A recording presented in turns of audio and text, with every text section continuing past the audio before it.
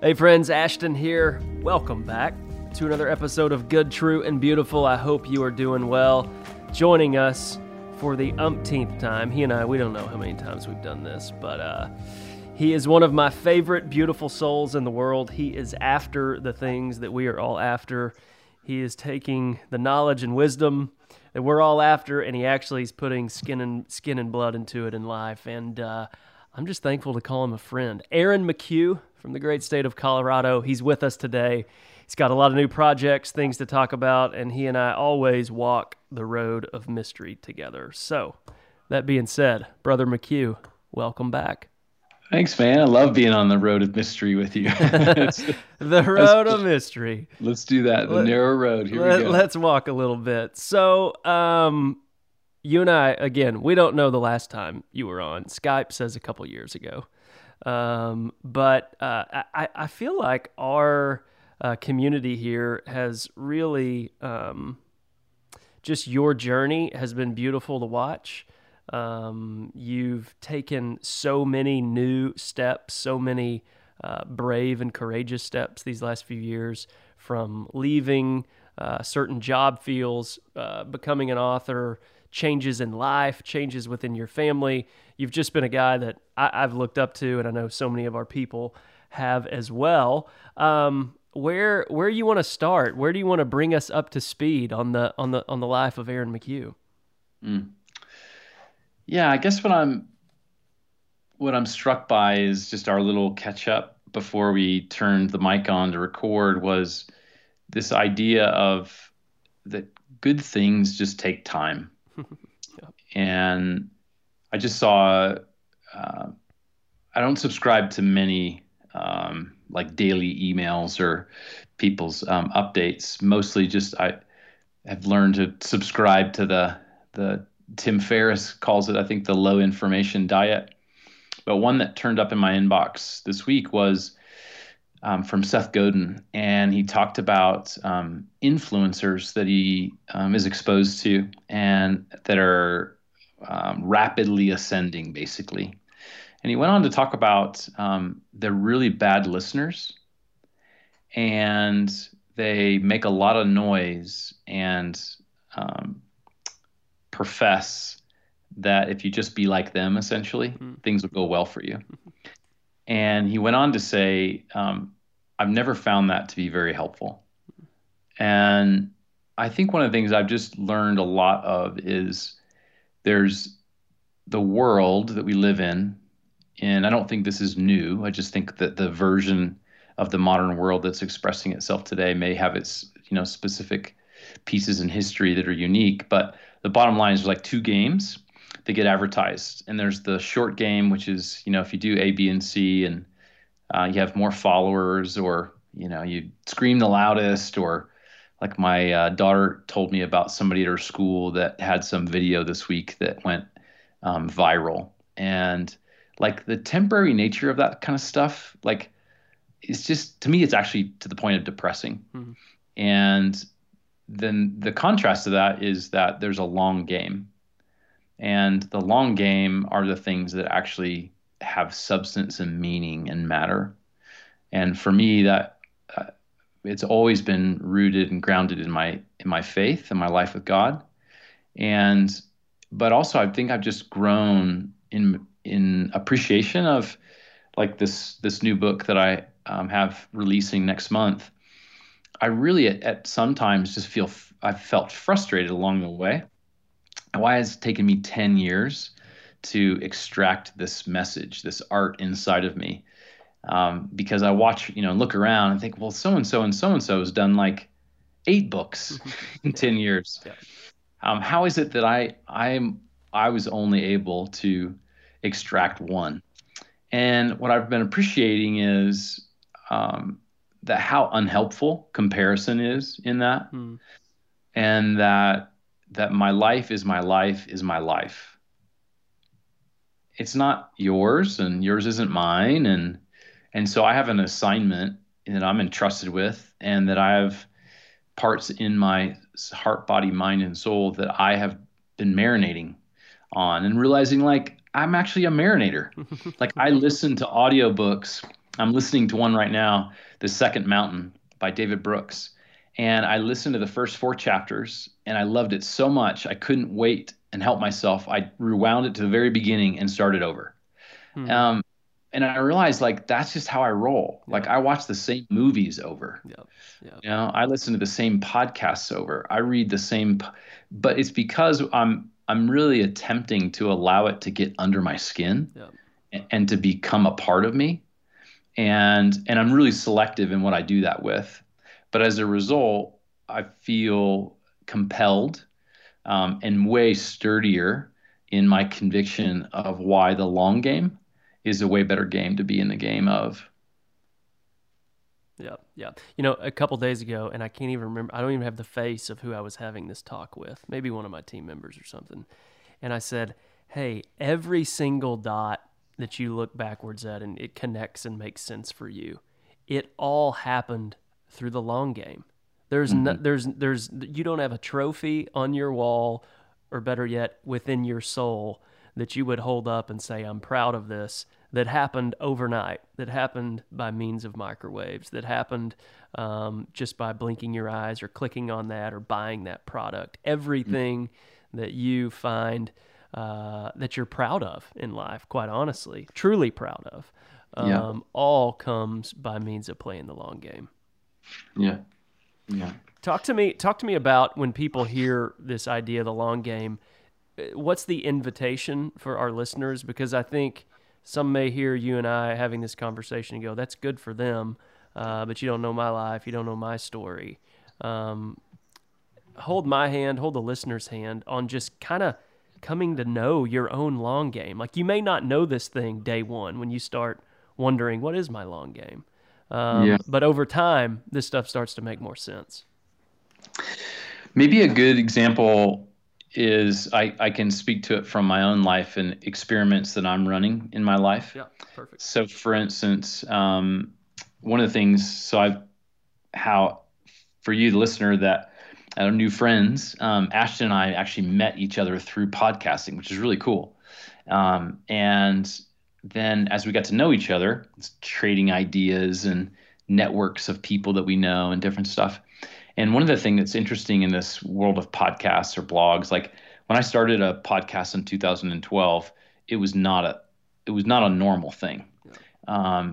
I think at the time there was 160 million blogs, and maybe there was, I don't know, let's say 170,000 podcasts or something. And I think now it's like 200 million podcasts or something like that. So it's like way, way noisier than when it was then.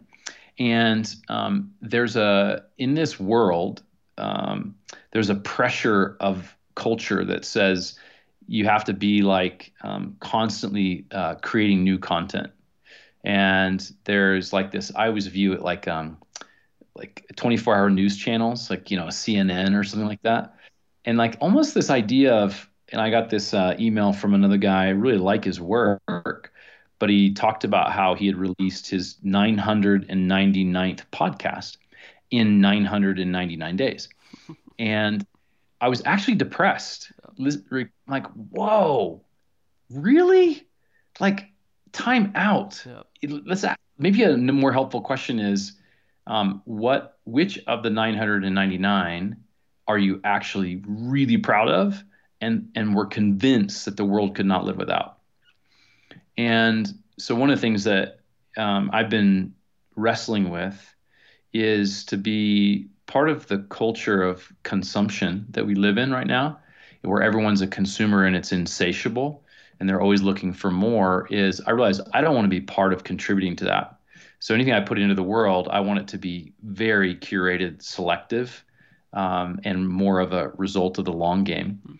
And so after 7 years of producing a podcast at minimum every month, I pushed pause my podcast in January. I turned off all social media. I didn't delete my accounts.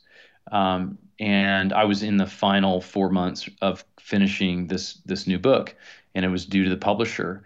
And I know you're a fan of Greg McKeown's work on essentialism, and so this disciplined pursuit of less. Yep. And so I thought, all right, I'm going to run this life experiment. I'm going to go with this disciplined pursuit of less. I'm going to concentrate on the thing I can do right now, which is in front of me, which is go ahead and finish this book, turn off all the other channels and things I've kind of obligated myself to. That actually, some of what I realized is some of it there was fear. I was afraid that if I didn't keep podcasting and producing content, then people would go away. Hmm. People would stop listening because they were on their phone, your iPhone too at the time. Like if you didn't keep refreshing a podcast, it automatically unsubscribed you, kind of stopped updating. Yeah. And so I thought, you know what? What if I accidentally like vanish the equity that I've created in people's lives and they forget about me? I've spent so many years building up a community, and what if it vanishes? And it was really fascinating because it was an honest wrestle of like, well, what do I believe? And what I realized is, actually what I believe is, and again, another Seth Godin reference. I went to a workshop he had years ago, and he talked about going deeper versus wider. Yeah. Yeah. Go deeper with fewer, not fewer like you don't care about how many, but pay more attention about the deep than going wider and shallower. And his next question was, will they miss you if you're gone? Mm-hmm. And will the impact that you've created be so meaningful in people's lives, in their real life and work and relationships, that when you stop, they notice versus, it just disappears and they never notice. So as I stopped doing all that, putting all that in pause, fast forward, I still have not shipped a podcast and since January. And I do have moments of like, man, I'm the world's biggest, don't follow my lead is how I feel at moments, but the funny thing was, Ashton, and I'll close this thought out, is I logged into the back end, like all the hosting provider for the podcast I had to pull some stats or something. And I looked at it and I laughed because when I first started my podcast, and probably for the first, let's say upwards of like 4 or 5 years, I bet I had like, I don't know, 40 to 250 downloads a month or something like that. Yeah. And, super small, like it was my mom and a couple of her friends and my brother. And we all start there. Right. So the funny thing was that even without shipping it, podcasting for a whole year, the downloads were substantial. It was laughable. Wow. So to me, it was a test in that going deeper, making an impact. And I've run into numerous people that have asked me like, where did you go? I really miss your voice in my ears as I go for a run. Or, hey, I just went back and I ran into a guy in California last week. I went back and listened to the talk you gave to USA Cycling. And I wanted to listen to it again because I think that's something I'm experiencing. So I realized, all that said, it's become really meaningful to me to believe in the long game in such a way that making a difference matters more than the scurry and the hurry of trying to stay on the treadmill of life. That's a good word. That's a great word. Have you also found that going deep is actually sustainable?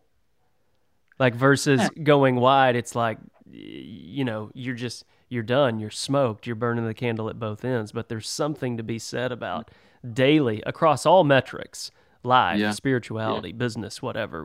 There's something to be said about going small, going deep is actually sustainable. Have you found that to be true? Yeah, for sure. I was looking through some of your previous guests recently, and one of your guys, pastor, about ruthlessly removing hurry from our lives. Yep. And I think that's actually originally a Dallas Willard quote. Yep. Dallas Theological Ceremony guy. And what I've found is the culture we live in it's the first time in history that everything has moved this fast. Mm-hmm. And there's been this much choice and this much, it's too much. I don't believe we were humanly made for it. And I find myself subject to it a lot. I'm overextended frequently. The difference is I've allowed my soul to take priority in my life over what I attempt to achieve or accomplish. And that causes me to live with a lot of friction Yep. because now I live aware and awake to my life in such a way that I'm not able to overextend without some consequences. Yep. Yep. And what that looks like for me is I end up with anxiety. I'm not an anxious person. Like I don't have like anxious thoughts and worry all the time, but it shows up as like a like physical anxiety in my chest that I feel, and I can tell. Oh, I've definitely overcooked it. I'm there, and Yep. I used to resent it, Mhm. and now I use it as like data. It's like information. It's an early warning detection system that's like helping me. Like, oh, okay, good. Now, what do I know? How have I been living? What choices have I been making? Um, how soulfully am I living here versus how striving and thriving? Am I? Where am I? Kind of on my dashboard Yep. lights of my life, and that just helps inform then how I can make different choices. No, I read a book not long ago called I think it was called The Body Keeps the Score, something like Great that. book. Yeah, it Yeah, is. maybe you did you give that to me or tell me about it? I don't It know. would have been on my recommendation Yeah, list. maybe you Yes. did it. Yeah. Yeah, no, I know. Um, so then hold my hand on this idea of you called time out on a lot of things digital, if not all things digital. Um, and really you were carving out, and in your email kind of blast that you sent out, you talked about your attention and your intentions. Yeah. Yeah. Um, what did you learn about both of those words? Are they similar? Are they different? Um, because I think that when we set our intentions, life we gain purpose. We know this is who I am and this is where I'm going. But a lot of times we are not setting that intention because our attention is on so many things. Mm-hmm. Talk to Mm-hmm. me about those two words and what you found this year by kind of going radio silent in some space. Yeah, yeah, yeah. I think two things come to mind. I've been reading a friend's book that actually comes out. I think his also comes out in January, and author's name is John Eldridge, and this new book is about getting your life back. Is the title of it, I believe. And in the beginning, he talks about a book a book he read in research, and it's called The Shallows, Hmm. and it's about what the internet's doing to our brain. And what's fascinating is how much the the digital age that we're living in is actually rewiring our brain in our capacity for focus, the focus of our attention. And one of the things he writes about is he talks about how our attention, what we give our focus to, is one of the last pieces of real estate on the Yeah, planet. that's a good phrase. And I love it Yeah, because, like, here in Colorado where I live, like every street corner has a bulldozer on it or a crane. yeah, So in that visual imagery of there's very few wild, spacious places left on a physical planet and shrinking by the day. And then what he was talking about, and especially if you spend time, in social media, the frequency by which you have an ad that pops up that is the very thing you looked at 3 days ago, yep, yep, and it's how targeted it is. So yep. it's our attention is this last frontier that's being focused on by everyone else to capture our attention. So it was really helpful for me to just begin to step back, and I spend time now in the work that I do in the world. I spend time with executives, and we get to ask this question: what are you giving your attention to? So there's an actual study that's been done, and it's essentially attention deficit disorder, but it's called ADT with a capital T like Tom, and it's an attention deficit trait. And the attention deficit trait is an adult onset version of ADD that is developed by habits and behaviors, by where we give our attention to. So every ping, blue dot, swipe, ding, flash notification is actually changing our brains in subtracting from our ability to focus on things. And so if you take that idea at a meta level and then zoom out and take it at a macro wide level, then the question becomes what is happening to us as humans?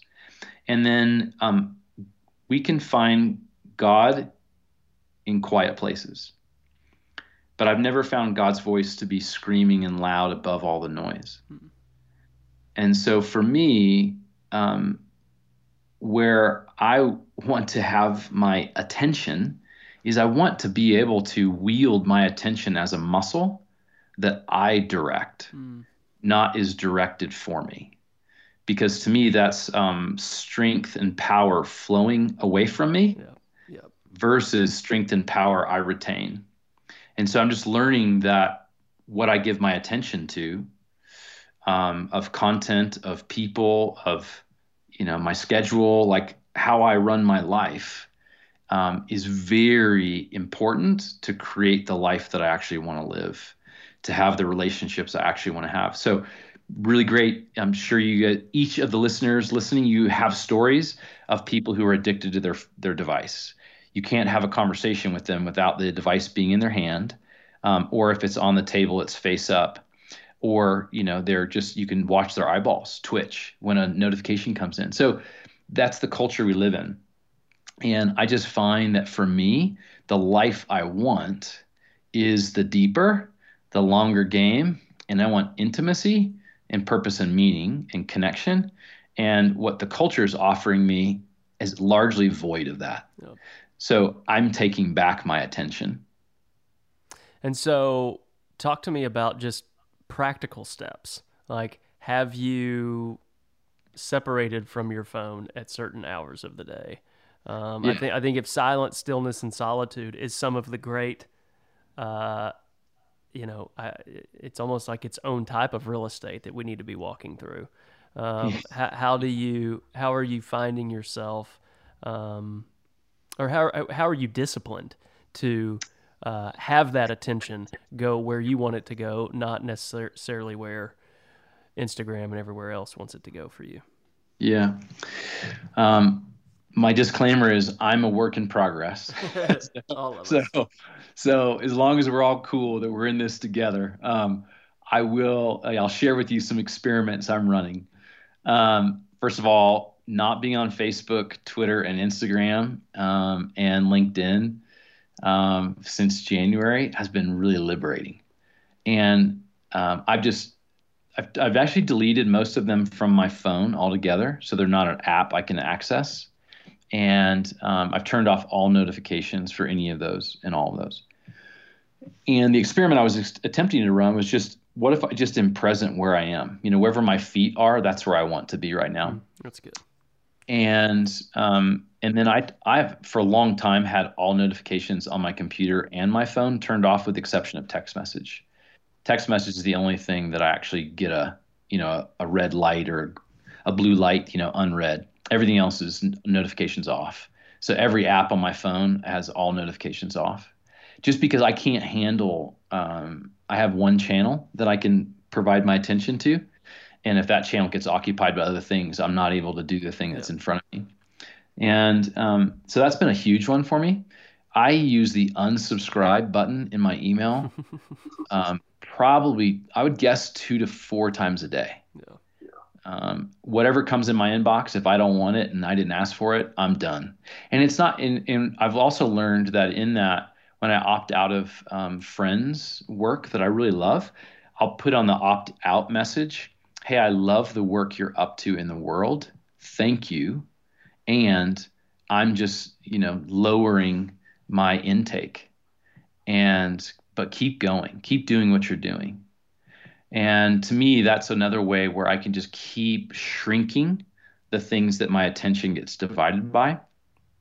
Less but better. Yeah, exactly. Less but better, right? And then probably one of the things that I practice, I would say really pretty well, is I don't read and this is not always purely true because when I'm traveling away from home for work, I might check text messages from my family just to make sure everything's okay, like just glance at it. But I don't actually engage my phone until probably 30 to 60 minutes after I wake up. So I go straight to the silence, prayer, meditation, cup of coffee, and some sort of exercise before I'll engage my device in the outside world. And I just find that then I'm operating from a place of strength and centered strength and grounded in, I believe that our spiritual life is actually the greater reality of our life than just the physical world that we navigate in. So I try and put my focus in the game I want to be in first. Yep. You start in the inbox, you're smoked right from the get Yeah, go. I'm done. Yeah, and I'm done for the day. And then in sets my anxiety Yep. later sometime that week or that month or that day. Yep. Totally. But if the intention is there to begin in that silence, Yep. move to physical activity, cup of coffee, whatever it is, Yeah. you it's total game changer. Have you read Atomic Habits yet? I don't know it. No. Atomic Habits, it's a good one. It's all in the vein of essentialism, the one thing.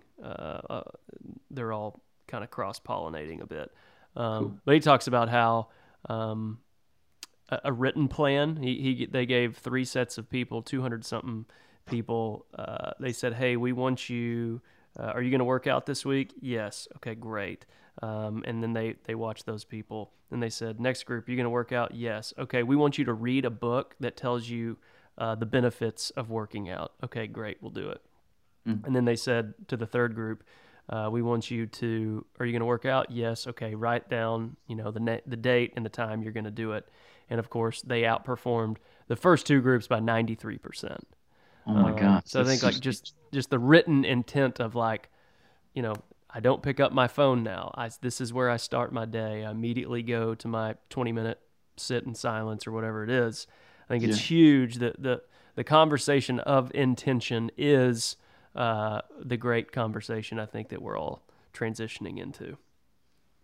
And one of the things I've been learning about intentions too is that I know because you and I share, our faith life is anchored in the life of God, is that a lot of people use intention as a real kind of real kind of generic, like, here's the vernacular I often will use is like, here's the heart's desire that I have. Mm-hmm. And I am happy to call it intention. That's fine too. But what I think the difference is that it's actually something that I'm bringing into my life with God to say, okay, God, this is my heart's desire. This is what I'm longing for. This is what I'm sensing. And I ask, that would you partner with me in this? Yeah, well said. Can we bring this to life together?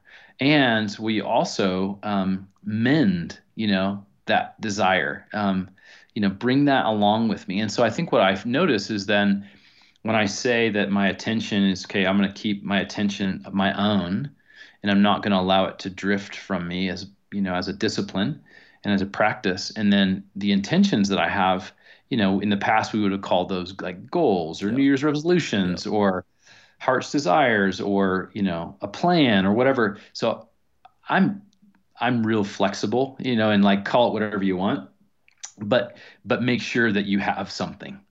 And make sure, like for me, I'm holding this book that I spent 10 years on and 2 years on writing, and it's really fun to physically hold what I intended, what I birthed, what God and I co-created, what incubated in me and marinated in me, and the choices and trade-offs that I made, the thousands of them to enable for this to become a reality. And what happens from here, I have a whole nother set of, intentions. Sean Askinoski and I talked about it. And I know you're friends with him and you've had him on the podcast here. And, he had some great advice on being really clear about what do you intend to have happen. Yep. So I've been spending time on that. What do you want the impact of this book to be? And it's like, wow, that's actually a hard question. When you go beyond like metrics, he's like, no, like whatever, you're going to sell X number of books, blah, blah, blah, blah, blah. Yep. But what about the people? What about like you want it to be the go-to, career classic of the next 10 years? Or what is it you want? Yeah. And it's like, okay, I'm going to wrestle with that. I don't Mm-hmm. quite know I can articulate it, but it feels like it's worth spending time on so that I can hopefully get there, Yeah, totally. or at least get a version of it that I can live into. Yeah, that's good.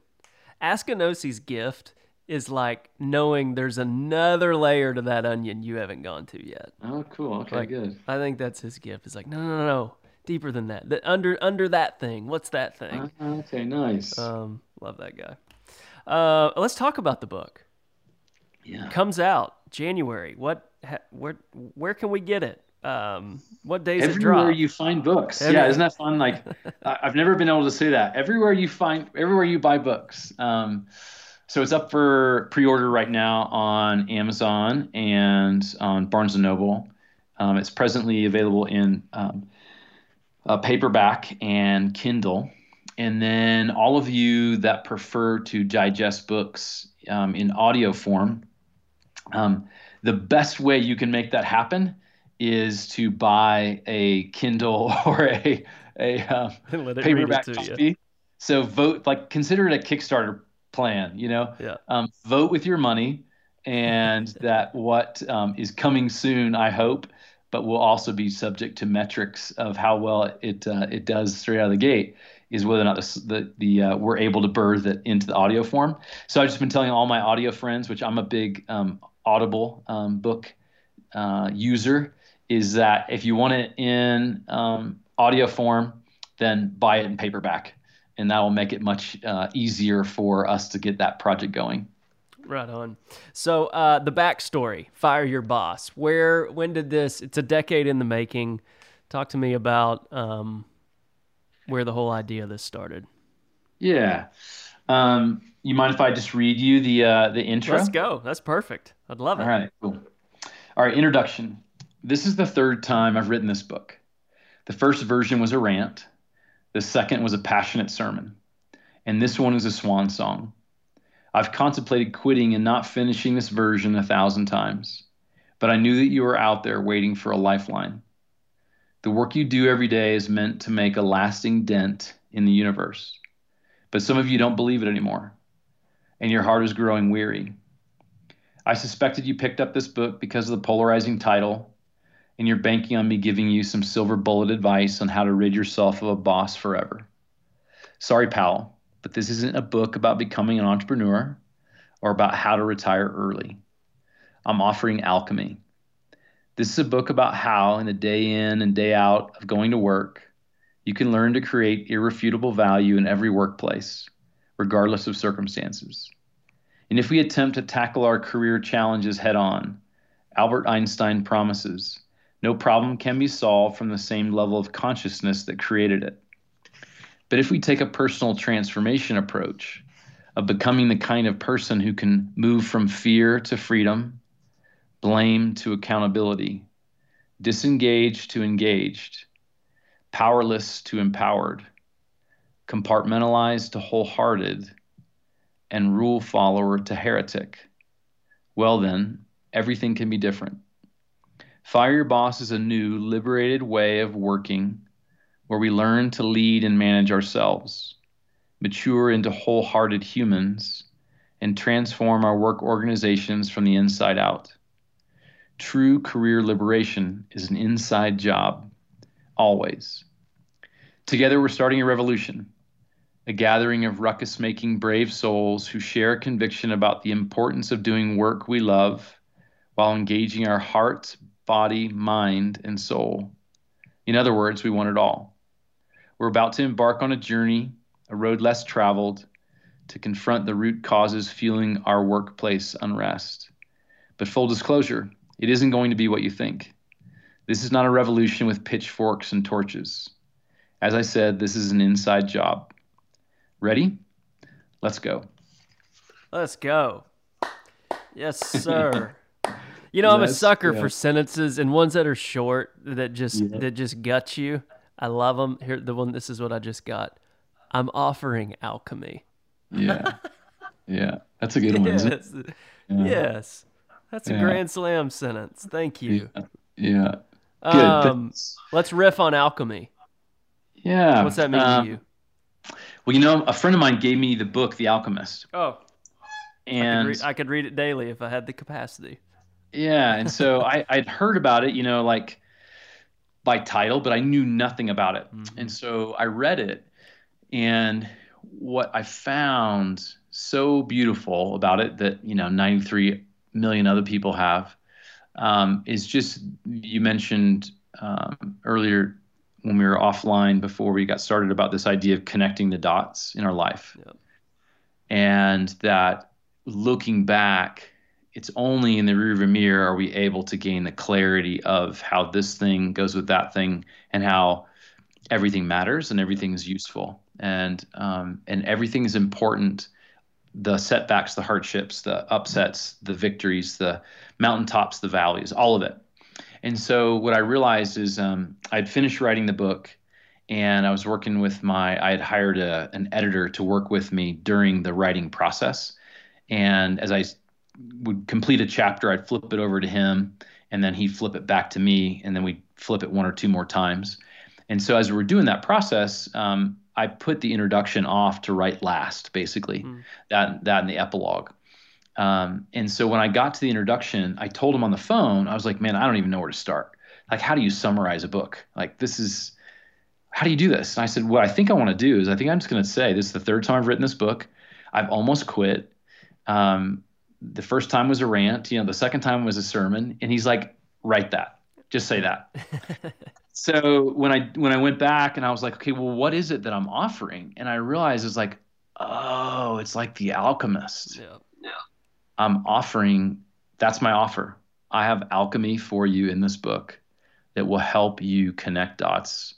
And if you really want to get free and you really want to live true and wholehearted in our life at work, which permeates our life in the rest of our relationships at home, then that's what I have to offer here. And like I said, it's not going to be pitchforks and torches, but make no mistake, this is a revolution. This is a different way of operating in the world and navigating the world in this hub of the wheel we call work. But it really is about just being human. Yeah. And all of these stories and lessons and big ideas all permeate the entirety of our lives. Yeah. So good. It all matters. It all belongs. Yes. Alchemy is one of my favorite words. So. Oh, good. Nice. Paulo Coelho, P.S., is who wrote The Alchemist. If y'all are like, what are they talking about? Such a good book. Right on, man. What days it drop again? The 7th? No, it's January 14th. 14th. Okay. Yeah. Drops on the 14th. You guys make sure you go get a copy of that. Man, what else? So you're doing, you also talk about kind of a snail mail project Totally. that you've got up your sleeve. Talk to me about what's happening with McHugh and Forever Stamps. Yeah, kicking it old school, right? I have in this digital age that we live in, I so appreciate I spent 15 years in technology and software, and I love computer stuff in the digital world and all. It's cool. I love Netflix, flicks, streaming into my house. Like, I'm not attempting to revolt against society. What I am attempting to do is be clear about when we're being harmed by it, I guess. Yeah. And then as a creator of content and messages, I want to be part of the solution and not part of the problem. So, I guess two things came up. Was I do subscribe to a newsletter that comes in paper form, and it has for like 10 years. It's the wildest thing. And I kind of realized it's one of the only things I opt out of everything. I really don't enjoy opening the mail. Mm-hmm. And I recently heard about a friend of a friend who he's in the junk mail business. And basically, there was some ridiculous statistic as it's a 1.87% return for advertisers in junk mail. And, it's some like behemoth amount. It's like the number of trees that we kill for a 1.75% return. Mm-hmm. And it's 98+% noise. for the less than 2% of the people who actually respond to it. So it just gave me a heartache of like, whoa, that is effed up. Um, but then in contrast, I get this once a month letter that comes typed on some nice stationery and it's hand signed. And I use them as bookmarks. Like, I Hmm. probably keep a third of them because the message is like, oh, it's like getting a letter from a friend. Hmm.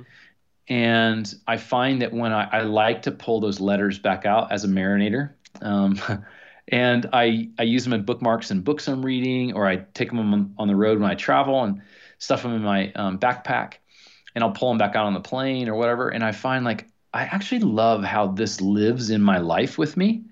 And then next to my desk here, I have a curated list of my favorite books. And oftentimes I'm not even reading them like actively. Yep. They may be in my queue to read, or they may be just on my list of favorite books I have read. But I kind of just like them that they live with me. Like They're they're my like friends. friends. Totally. They're Yeah. totally my friends. Yeah. So Askinosi's books up here, Yeah. Roger Thompson's books up here, some Rob Bell's, Yep. and on and on, Yep. essentialism. So I thought, you know what? I know how I can contribute to making the world a better place. I will kick it old school and ask for people to like opt in to it'll probably be 4 times next year. At this point is what I'm aspiring to or intending to. And I'll make it where it's ideas that I want to have live in physical form. And not to say I won't replicate those digitally, but that I'll at least begin with those ideas in paper form. So then I'm a real big nerd when it comes to road trips and adventure stuff, and I spend a lot of time outdoors. And so there's a guide series that I really love. It's Wildsome Guides, and it's like the old school like AAA Auto Club kind of Rand McNally Hmm. old school maps. They have this retro series that are these city guides is really what they are. Like I have a San Francisco here in front of me. I have one that's from the desert Southwest, and they're what I would call like typeset. And what I mean by that is like when you open it up, you can tell it's like it almost looks like a typewriter typed it, versus just a digital printer. Yep. And so it just has this like, I don't know, enduring feel to it. And you can tell like there's been a lot of care that's been put into these things. So I've been working with my designer and he's amazing. So I have like all these like maps and pocket guides, field guides, typeset stuff. And we were working on it yesterday, in fact. So we're coming up with this. Yeah, I guess it'll feel like a letter from a friend, a fellow journeyman on the path together, and it's an opt-in only. I will not contribute to noise in the mail, and my hope is that it will feel like that Seth Godin book title from years ago, this free prize inside. Yep. That when you open it up, there's something that Yeah. delights you and that can live with you, and something that actually is a welcome, something to give your attention to that will enrich your life. Very cool. How do we sign up? So, good question. Let's see. If you go to, do I have it live? Let me see. In queue. It's working. It's coming. Yeah, no, well, if you just go to my website, aaronmchugh.com, and if you sign up for field reports or any one of the things there, it will have you'll have the opportunity to opt in to that. I may after the new year have to come back and just ask you for your physical address if it's not in the form. We're doing some back end work on it right now, but start there and opt in at least to the digital version, and then there'll be many more options for how you add your address to it. But Right. it'll be super rad. So I would say coming in first quarter after the first of the year, we'll have our first one out. And then the other thing that I'll add to that is in the same analog house to house way. I'm doing that with my book tour next year as well. And part of the spirit of the long game is instead of looking as my book launch as a month or 2 or 3 months like the publishing industry does, I'm really taking on as 2020 is the year I will be launching my book through the course of the year, and doing that as if you would like to host me in your home and you and some friends, and we kick around a fire in the backyard, or we share ideas in a bottle of wine, or whatever version of that. I am accepting inquiries. So it's been really fun. I've gotten some really fun ones so far, like a cool barn in the middle of Iowa, and some SoCal stuff, and kind of all over. So yeah, that's part of my attempt to help make it real, and let's go deeper together. Beautiful. Maybe 2020 is the year we get you to come see us. We host Done. an event. I love Waco. We need to do that. Yeah. We need to make it happen. And Reboot. Anything going on with your Reboot project?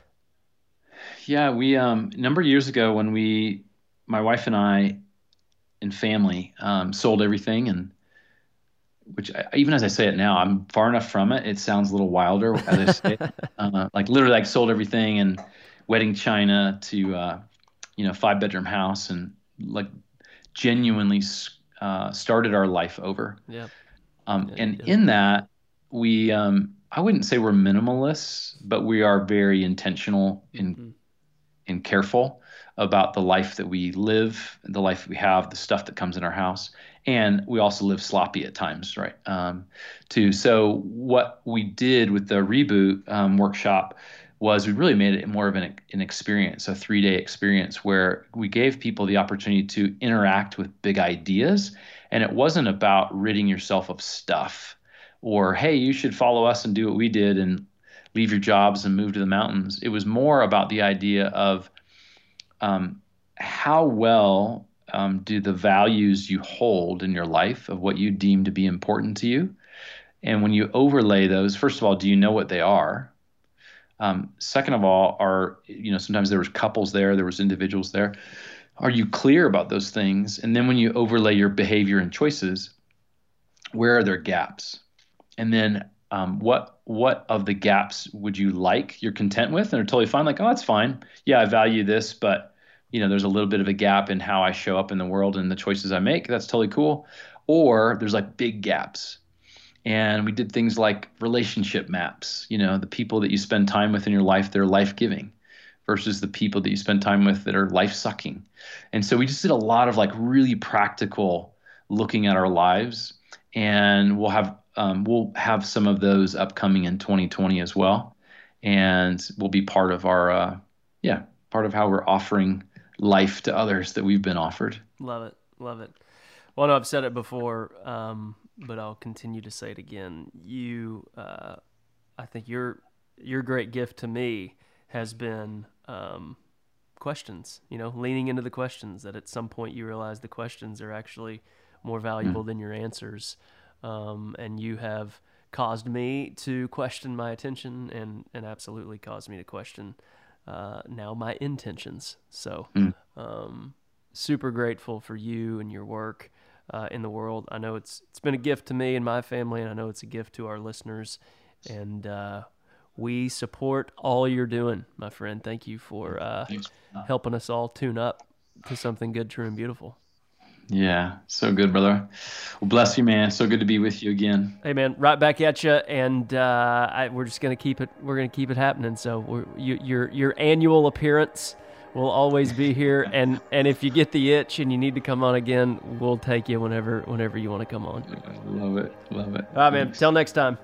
All right, sounds great.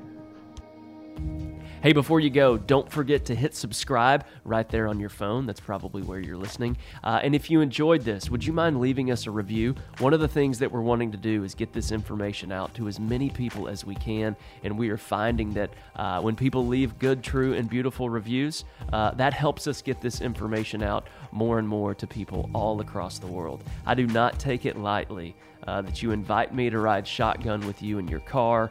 You allow these conversations to be a part of your jogs. You allow these conversations to be a part of the communities and families and businesses that you've been entrusted. I do not take that lightly at all, and I am thrilled that you have joined us here at this table, at this conversation. There's always a seat left. There's always room for more, and we are just so grateful for you guys joining us here at Good, True, and Beautiful. And as you approach this week, may you pause by the orchid, listen to the bluebirds sing, and be love.